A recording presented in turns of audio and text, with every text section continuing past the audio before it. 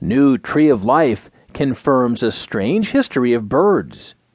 Worldwide effort re-examines avian evolution. Reported by Susan Milius.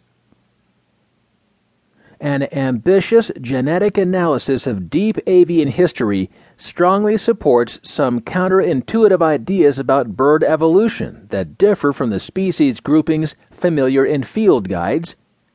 Falcons are more closely related to parrots than to hawks and eagles, for instance, researchers report in the December 12th Science. And the new family tree of living birds shows that flamingos' closest relatives are chunky water birds called grebes.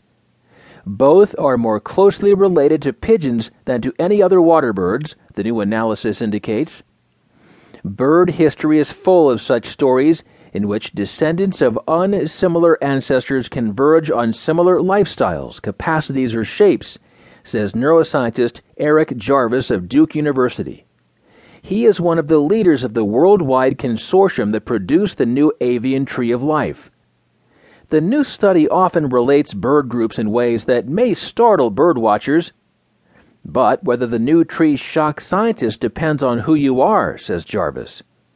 Because there were so many different views out there, so many different trees of birds published, some people said, you confirmed what I said a long time ago, and others were just torn apart. Sorting out which modern birds are truly related to each other has been a notorious problem in evolution, says ornithologist Shannon Hackett of the Field Museum in Chicago, who was not involved in the new work. The trouble comes from an avian Big Bang that sent many lineages flying off in different directions during a short time, geologically speaking. Figuring out which fossils belonged with which emerging group has been tricky, as has been picking up reliable signals from the clutter of kinda similar, kinda not DNA among living birds.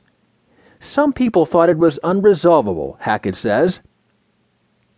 In 2008, Hackett and her colleagues made for what the time was an ambitious push to expand genetic studies by looking at 19 stretches of genetic material for each of 169 bird species.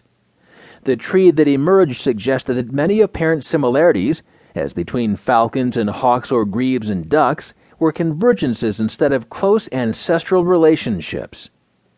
Tackling this problem with new, high-capacity genetic technologies, a consortium of about 200 scientists worldwide with funding from the Chinese Genetics Institute BGI and other sources have compiled nearly complete catalogs of DNA's basic units for 48 representative bird species. Using just the segments of DNA that contain blueprints for proteins, the team generated various possible genealogical arrangements. We didn't get a tree that made any sense, Jarvis says. Protein-coding genes tell the wrong story, he and colleagues concluded. Only when the researchers considered all genetic material, including bits that provide instructions for regulating genes, did clear-cut trees emerge. This is going to be a bit of a lesson to many of us, Jarvis says.